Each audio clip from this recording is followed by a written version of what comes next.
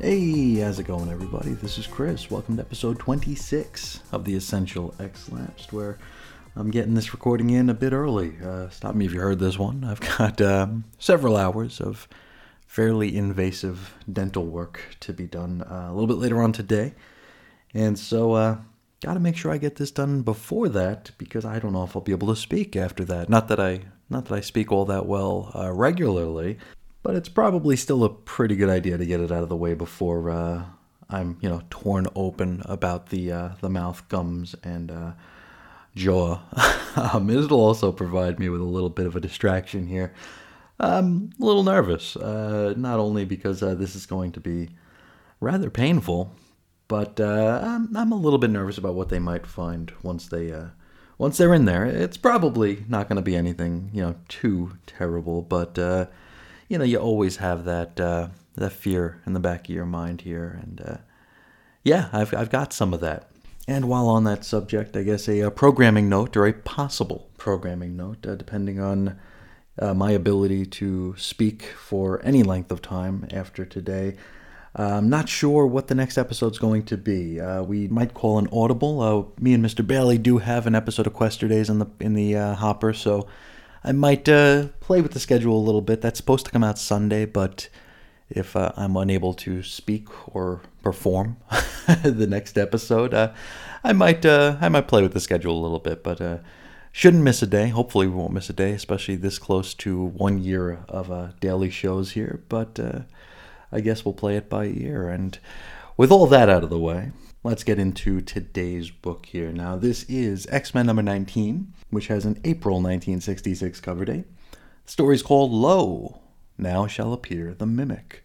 Written and edited by Stan Lee, this is his swan song. This is his final issue as scripter of the X-Men. Next issue will bring in Roy Thomas. Pencils, Werner Roth as Jay Gavin. Inks, Dick Ayers. Letters, Artie Simek. Colors, we might actually have a colorist here, because Stan says everything else is by Irving Forbush. So I'm guessing maybe Irv Forbush is our colorist. If not, I mean, it's a good enough guess, I suppose. And this issue had a 12-cent cover price. Now, this one has a fairly iconic cover. I suppose if you're an X-Men fan, you probably would recognize this one. This, of course, has the Mimic on the cover, front and center. And he's basically the X-Men's version of the Super Skrull. He's got each of the X-Men's powers and a horrifyingly ugly costume. So there's that as well. Let's get into the issue. Now, we open with a Danger Room training session, and I usually give him a little bit of guff for this, but it's actually been a little while since we've seen one of these, so I guess we'll allow it, or at least it feels like it has been. Anyway, we've got Professor S directing traffic here. Cyclops is overseeing the Endeavor. We got the Barefoot Beast balancing on a beam while brandishing a ball with his bare feet. Iceman hurls his frosty toothpick at a target as though it were a javelin. Angel, he flies around, probably trying to avoid nets, since that's kind of all he does. Marvel Girl reads, while TKing a copy of Monsters Unlimited. Would someone please buy Monsters Unlimited already so Stan can stop mentioning it, please? Do me a favor, 60 years in the future. Now, as our Danger Room scenarios are known to go, things quickly devolve down into horseplay. Angel swoops down, which knocks Bobby's dart off target, and so Bobby chucks a mess of ice flakes into Angel's face, and then the pair face off like they're going to do something about it, until Cyclops blasts Iceman's frosty rod to bits. And the boys decide to settle their tea kettles, at least for now. Off to the side, the bare-handed Beast attempts to dazzle the crew by walking on one hand across his trapdoor obstacle. Cyclops warns him against this, but Hank cannot be deterred. Now, he winds up triggering a trap, which hurls, I don't know what it is, maybe it's a sack of dirty laundry into the air? I don't know. Well, Beast, he catches it with his feet. He kicks it past Angel, knocks the Monsters Unlimited mag out of Jean's telekinetic grip, and then nearly hits Cyclops in the dome. But, thankfully, Scott has his cursed optic blasts to protect him. Now, Professor X watched this whole scene play out, and rather than hand out demerits like Halloween candy, he applauds his students for their work in tandem. He then delivers a special announcement. And, stop me if you've heard this one before. He's going to reward the X-Men with a vacation. I mean, didn't we, just do that? Oh well. Now, Cyclops, he seems a bit down because, well, he has no life outside the X-Men. Bobby and Hank, they rush out to wherever they're going to go, on an ice slide, which Jean declares that she will not clean up after when it melts. Now, that tells you a lot about Jean's role on the team and in the house, doesn't it? That's kind of unfortunate. Angel suggests that he and Scott head out on a double date. And I don't know how this would work, considering there's just one girl here and they both have the hot pants for her. Maybe Scott will invite the professor. But, well, then that would be even worse for Jean now, wouldn't it? Anyway, let's stop thinking about that scenario immediately. And instead, let's go rejoin Bobby and Hank, who, surprisingly enough, are not headed to the Coffee A Go-Go. Because you see, it's Zelda's day off from the coffee shop, so young Master Drake has no reason to pop in for a cup. Instead, they're headed to the New York Public Library for a double date of their own. Now, Bobby, he's going to be with Zelda, of course. And Hank, well, he's going to be with Zelda's friend. So, once inside the library, Hank immediately gets into an argument with the cute young librarian on duty. Any guesses where this is headed? Well, if you were to guess that this cute young librarian was going to wind up being Hank's blind date, well, then you win the pony. Zelda shows up and introduces the CYL as her bestie, Vera. Now, Vera, the first time I ever met Vera was during the late 80s X Factor run, where she had gone from, the mousy bookworm that she is here to a, weirdo new wave 80s punk. Very, very bizarre, partially shaved head, the big sunglasses, it kind of looked like one of the mutants from Dark Knight Returns. At least that's what I can remember of it. I could be completely mistaken and conflating, but that's what I remember. Anyway, once the dramatic dust settles, the foursome head out to go on their date. Outside, they run afoul of local douchebag, the pink-faced Calvin Rankin. So, if Irving Forbush is the colorist, he's not a great colorist, is he? Now, here's the thing. Old Rankin's got the hot pants for Vera and will not take no for an answer. Because you see, she once helped him locate a book at the library about mine engineering, which will come up again later. And ever since, old Cal's been hooked on her. Beast steps in, he literally sons Rankin, he calls him son, and then gets punched for his trouble. Then, it's on. Hank and Cal literally bounce around the sidewalk, attempting to land blows on one another. And our man Hank is bamboozled that this Jergoff seems to be able to keep up with his own dexterity. Now, he's so shocked by this that it opens up the opportunity for Cal to deliver a drop kick to the back of his head. Now, it's worth noting Cal removed his shoes at some point. He's sock-footed. Okay. Now, Bobby attempts to intervene, and Cal winds up thwopping him in the mush with a snowball. But how can this possibly be? Maybe we'll find out in a little bit. But first, some nearby construction workers watch this entire scene play out, and they proceed to rush old Rankin, accusing him of being a dirty, stinking mutant. Cal then erects an ice shield and escapes by running up the wall of a nearby building. Now Bobby, he just kind of stands there in awe. He's not sure what he'd just seen. He does comment on the mob scene, however. He cites that it's exactly what Professor X said would happen. And not for nothing, I mean, didn't the same scene play out for he and Hank back in X-Men number 8? So this really shouldn't be any sort of surprise, though I suppose readers of the day might have needed the reminder. Atop the building, we rejoin Calvin, who deduces, since he was able to mimic their powers, that, well, he probably just ran into two members of the X-Men. And he vows to find the rest of the X-Men and put an end to them altogether. For reasons, I guess. Anyway, it turns out, as he goes further and further from Hank and Bobby, his mimicked powers wear off. So, the gimmick is that he's got to be in close proximity to the X-Men, or whoever's powers he's trying to swipe, in order to, swipe those powers. Later on, we head to the mall where Jean Grey is shopping, because, girls be shopping, y'all. She accidentally bumps into a certain pink-faced cretin who snaps at her for her clumsiness, even going so far as to suggest that he'd belt her one if she weren't a female. He then sits down and realizes that he can now move things with his mind. That's a pretty convenient. And of course, this pink-faced cretin is Calvin Rankin, and he has just run into Marvel Girl of the X-Men. So, what a day for him.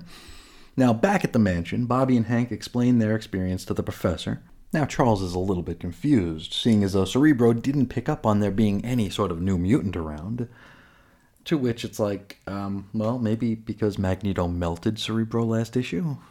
Could that be it? Nah, let's not even worry about that. Hank wonders aloud if perhaps Cerebro might need some fine-tuning, which seems to deeply offend the professor. He's like, how dare you? How dare you question the good name of Cerebro? Even though, like we said, it was melted last issue. If there was something wrong with it, I guess we could accept it because it was melted. Anyway, just then, the doorbell obnoxiously rings, and outside the door is an equally obnoxious idiot. It's Calvin Rankin, hat in hand. Well, bag in hand. Because he's here, because he would like to do two things. He would like to apologize to the X-Men for his transgressions and his jerkishness, and he would also like to join the X-Men.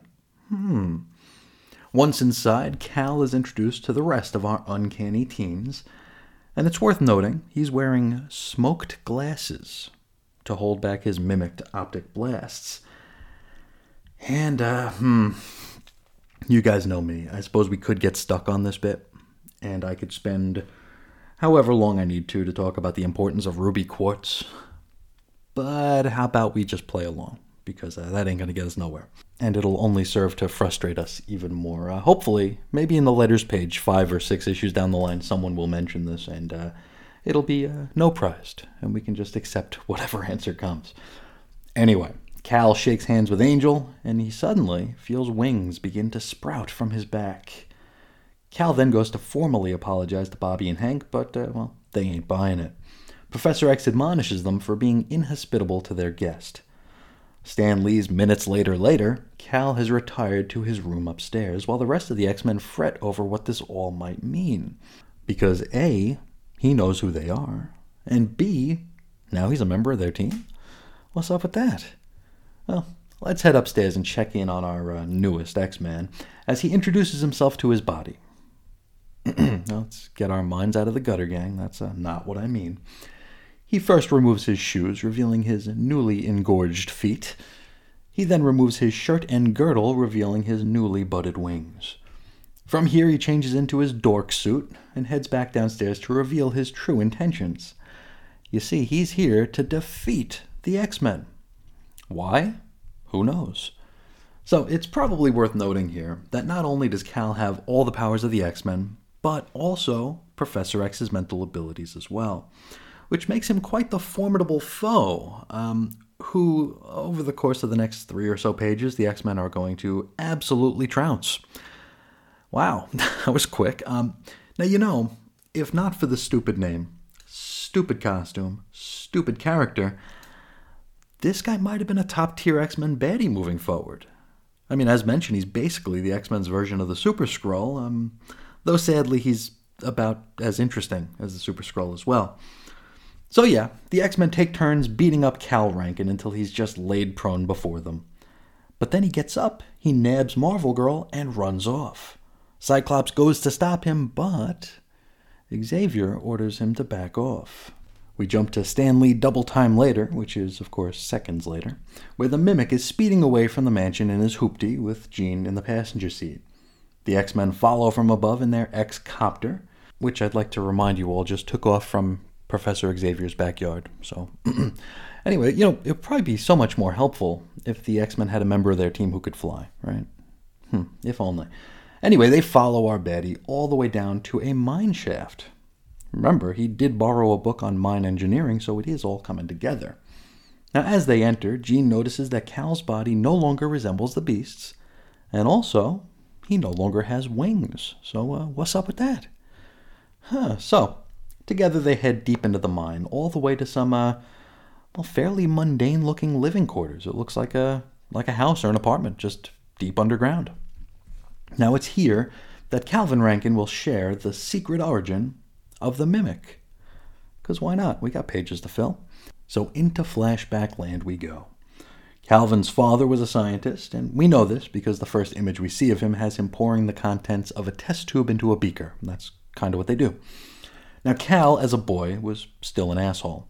So one day, while screwing around in his dad's lab, he knocked over a beaker, which expelled a gas which he breathed in. And from that point on, he was a most changed boy. Now, he was suddenly able to beat up the school's boxing champion. I don't remember my school having a boxing champion. Anybody listening go to a high school that had a boxing league? I'd like to hear from you. What's more, Cal just became like an all-around great athlete and scholar. And his classmates grew to be quite jealous. And naturally, that jealousy blossomed into fear and hate. Now, Calvin's father figured things out pretty quickly. After all, the son he knew and tolerated was a complete loser, so there had to be some sort of explanation as to why he was suddenly so good at everything, or anything. So they moved into this abandoned mine shaft in order to try and study this change. Cal's pops said that they were going to do this in order to make his mimicking powers permanent. As in, he would work towards making it so it wouldn't matter the proximity that he's in to someone who's actually talented or smart, right? So he would just get these powers, and he would never lose them, despite how far he might be from wherever he got the powers from.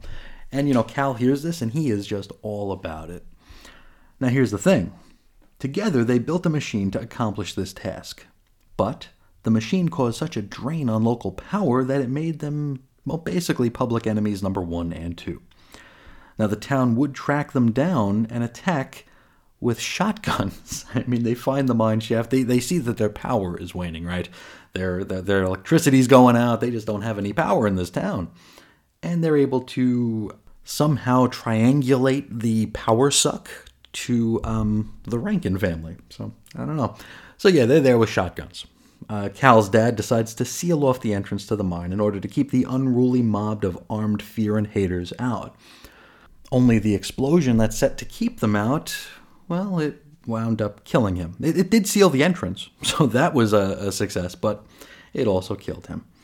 So Cal would go on to do his best Cain Marko impression and spend the next little while digging himself out of the rubble. Once out, it looks like he gave his father a formal funeral, all by his lonesome, and he vows at his father's grave that he would unearth the machine and go on to become the mightiest man in the world. And, that's where the X-Men came into his plan, Jean Grey specifically. Because once the X-Men find the mine, Cal will swipe their powers again and dig out the machine so he can be permanently powered up. And so, moments later, the X-Men approach the mine.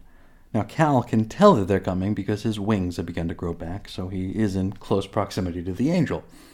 And so he heads deeper into the mine, and through mimicking of Cyclops, Beast, and Professor X's powers, he is able to locate and unearth the magical mystery machine. Now, the X-Men enter the mine, and just as Cal is about to pull the lever in order to empower himself forever, Cyclops blasts it in two. Cal responds by erecting an ice wall, which, that never works when Kid Cool does it, right? Well, Cal proves to be just a little bit smarter than our favorite 16-year-old, because not only does he erect this massive wall, he then topples it over on top of the X-Men, which is the best thing you could do, probably, right? Cal then nabs Professor X and rushes to the machine. The remaining X-Men manage to pull themselves together, and then they go in for an attack, but once again, Xavier tells them not to. He's like, hey, stay your course, stay over there. Don't mess with this. Cal puts on this, stupid helmet that's attached to the machine, flips a switch, and then is suddenly bathed in electricity. After that passes, he slumps to the ground. Now, Xavier orders the X-Men to get everybody outside because things are about to blow. Angel grabs Charles, and Hank's got the Mimic. Once outside, the mine explodes. And here, the professor explains the situation. Now, you see, here's the thing. Calvin's daddy, he wasn't trying to give his son permanent powers with this machine. He was actually trying to take his mimic ability away. And so, now that Cal, did the thing, he no longer has the power to mimic. Then, one mind wipe later, and everybody's back to normal.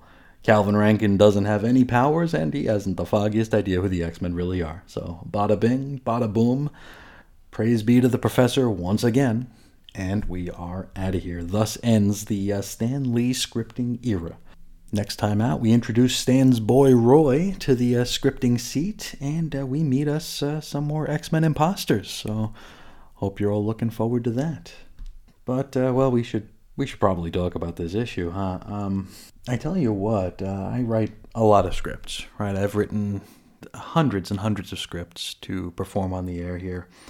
It's with these essential episodes, the bit of the script, my bullet points where I'm going to discuss what happens in the issue.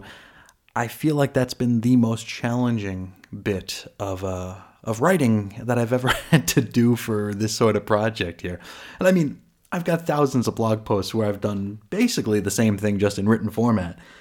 But here, it's like, what do you say, right? I mean, there's only so many times I could say, this was silly Silver Age stuff. I had fun with it, but it's, it doesn't really hold up. It's not something I can analyze, really. It was very convenient. I mean, how many times can I say that without it just being like, oh, well, this is what Chris is going to say about every single issue? But I mean, that said, that's kind of what it is, right? I mean, this felt like it could have been any interchangeable Silver Age story where we get the one-and-done villain who appears to be unbeatable until he's beaten within like 2 or 3 pages. It's nothing we haven't seen before, and it's nothing that we won't see again. And I get that this is, Stan's swan song as scripter here, so it's not like he's going to kick off a 3 or 4 part story, even though I feel like the character of the Mimic, had he not been so corny, might have been able to shoulder a longer story arc here. I mean, we got 2 issues out of the Juggernaut, we got 3 out of the Sentinels. I think the Mimic, who has all the powers of the X-Men, including the powers of Professor X, could have been a longer-term villain here. And, I mean, we will be seeing the Mimic again, right? He's not actually going anywhere. He'll be here as a friend, he'll be here as a foe, he'll be in and out, he'll be a mutant, then he'll not be a mutant, then he'll be a mutant again, then he'll not be a mutant. It's gonna get silly.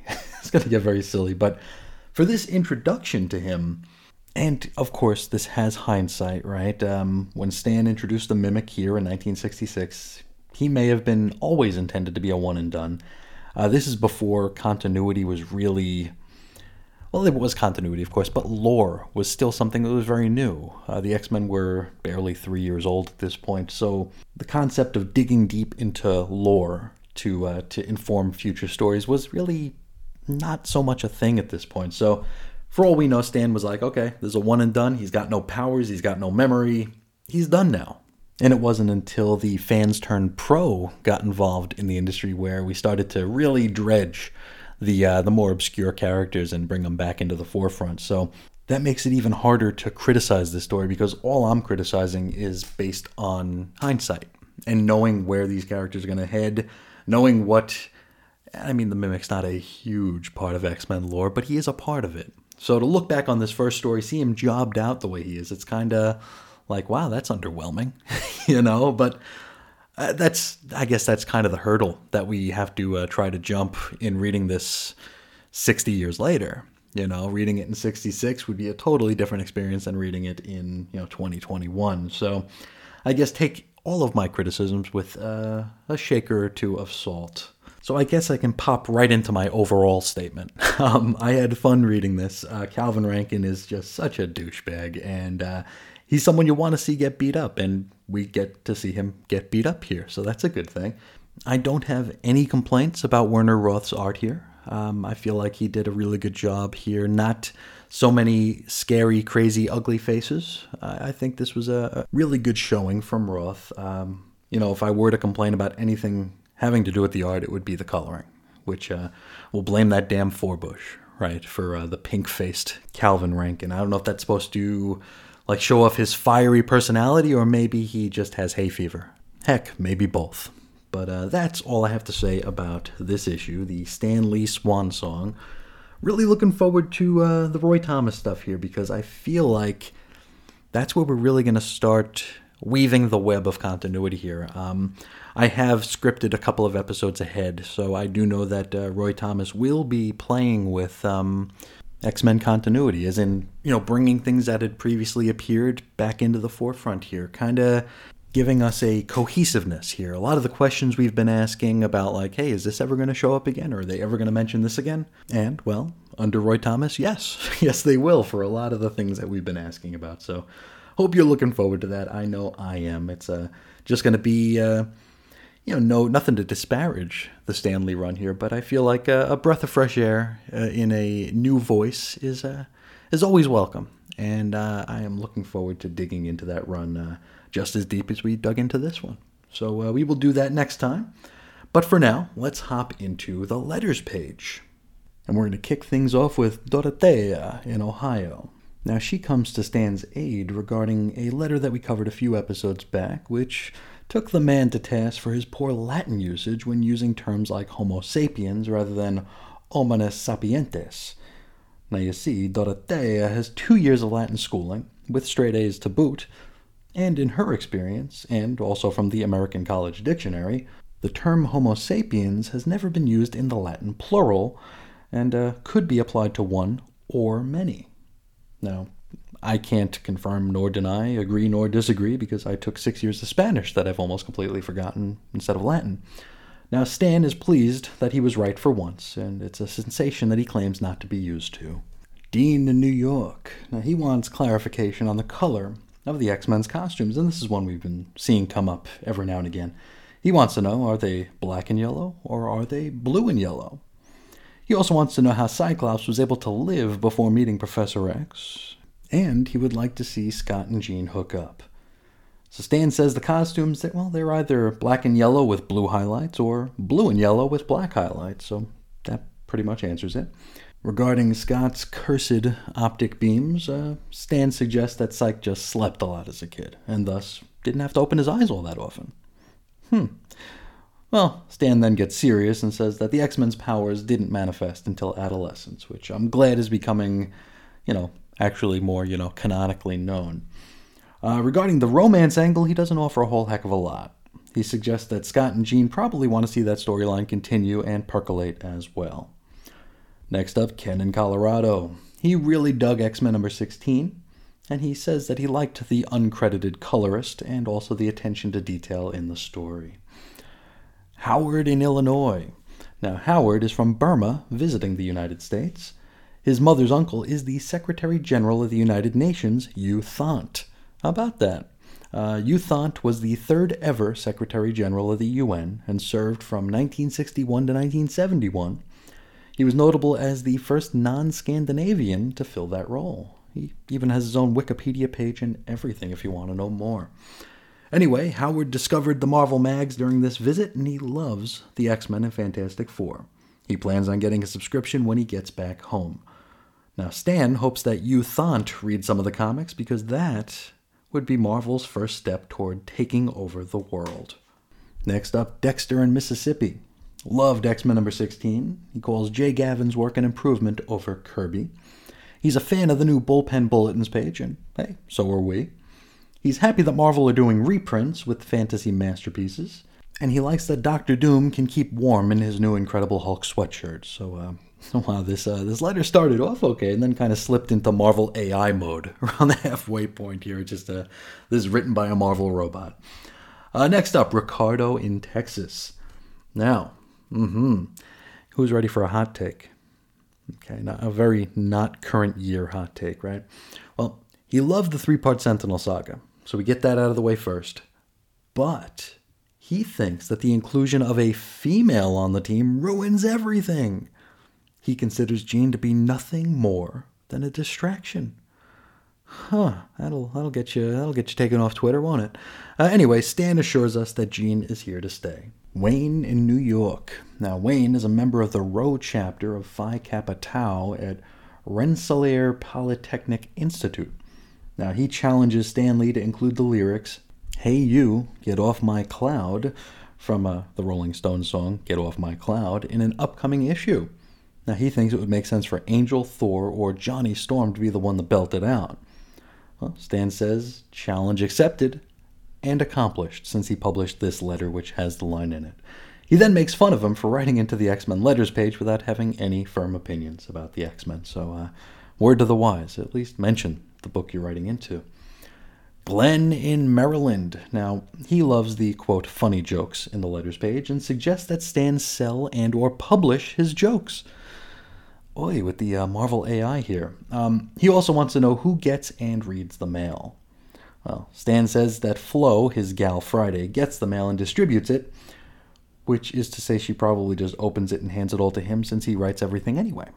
Now, he is giddy at the thought that someone thinks his jokes are funny. George in Minnesota. Now, this is more DeVries evolution talk, but this time he comes to Stan's aid. And I guess the stands are really coming out of the woodwork here, and, I kind of want to kill myself for saying stands. If I ever do that again, please, someone find me and put me out of my misery. Anyway, the DeVries talk is all well and good, but George mentions that it doesn't take into account mutations from atomic radiation, which is basically the angle we're taking with the X-Men's flavor of mutation. Now, Stan gives it the thumbs up, but says he's not going to comment on any of the DeVries stuff because he doesn't understand none of that anyway. Alan in Jersey. Now, he notes that Marvel mags sell out with the quickness, leaving only brand books to stink up the racks. He says that last time out, there was 0 Marvels left on the newsstand, so he brought a brand book. And he thought it was terrible, lousy even. He says it was old-fashioned, boring, and corny. He says that he saw a brand book steal Stan's line of "Nuff said," which made him want to see the Avengers or Fantastic Four head across the street and destroy the distinguished competition. Well, Stan says, hey, it's not worth the bother sending anybody over there to destroy them because brand is doing a good enough job destroying themselves as it is. So, wow, same as it ever was, right? Now, don't get me wrong, I am a big DC Comics fan. They do have flashes of brilliance, but more often than not, they're doing what they're doing now, which is not all that great. Anyway, Craig in Georgia calls the cover to X-Men number 16 corny. Says that Iceman making a ladder or a staircase is corny. Speaking of corniness, our man Craig calls Stan out for playing a certain card twice in very close proximity here. This is regarding Iceman being kind of taken aback at being called a man for the first time. We saw Cyclops call Iceman a man. Actually, in 2 lines, he called him a boy, and then he called him a man. He's like, quiet, boy, you're a man. It was very, very strange. But turns out that Stan did the same exact thing with the Human Torch right around the same time, so Craig calls him out on it. Craig continues the call-outs by saying the moral to X-Men number 16 was similar to that of Spider-Man number 20. And, Stan doesn't really have much to say. At least not on the letters page, but if we flip over to the Bullpen Bulletins page, Stan's got a whole lot to say, so let's go ahead and do that now. We're going to start with the How About That department, where we find out that people love Marvel Collector's Item Classics, and Stan suggests that, hey, if this keeps up, it could go monthly. Next, in the Did You Know department, the National Observer did a write-up on comics in its October 11th, 1965 edition. It refers specifically to the Merry Marvel Marching Society as a sophisticated book club with chapters at such esteemed schools as Harvard, Yale, and Princeton.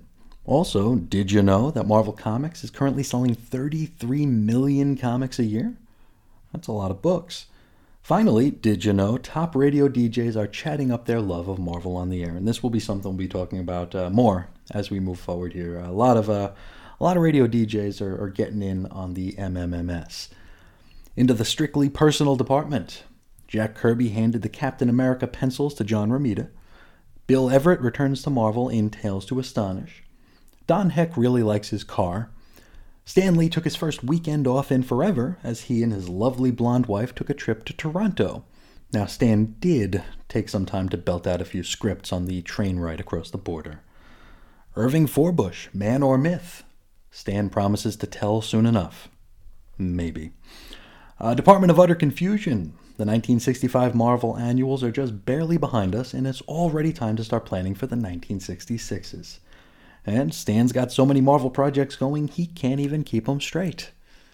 Finally, into the wrap-up, Stan welcomes all newcomers to the comics fandom and tells them to face front. The Merry Marvel Marching Society welcomes 26 new members, and our mighty Marvel checklist is as follows. Fantastic Four number 50 features more Silver Surfer, as well as Johnny's first day at college. Spider-Man number 36, Enter the Looter. Avengers number 27 promises that surprising things are going to happen. So, I don't know. Daredevil number 15, The Ox of the Enforcers is back. Thor 127, Odin needs help. Whose help? Probably Thor's. Strange 144, The Druid vs. S.H.I.E.L.D., and Doctor Strange goes somewhere nobody's ever gone before. Suspense number 77, Iron Man vs. Ultimo, still, and A Girl from Captain America's Past. Astonish 79, Submariner vs. the Behemoth, and Hulk vs. Hercules. Well, I guess at least it's not Thor versus Hercules again. Sergeant Fury number 29, all we get from that is Armageddon. Fantasy Masterpieces number 2 promises more Golden Age Marvel. And finally, Marvel Collector's Item Classics number 2 will feature early Fantastic Four, Spider-Man, and Ant-Man. Now, no advertisements really stood out to me this time out, so we won't waste any time with those. But that is going to do it for this issue and for this discussion. Now, if anybody out there would like to join in the discussion, I would invite you to do so. You could find me several different ways. You can find me on Twitter at Ace Comics. You can shoot me an email over to weirdcomicshistory@gmail.com. Or you can call into the X-Lapsed voicemail hotline at 623-396-JERK.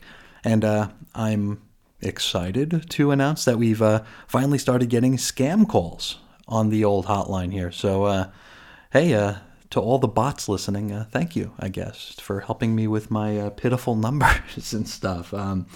Let's see, what else? For blog posts and show notes, you can head to chrisisoninfiniteearths.com.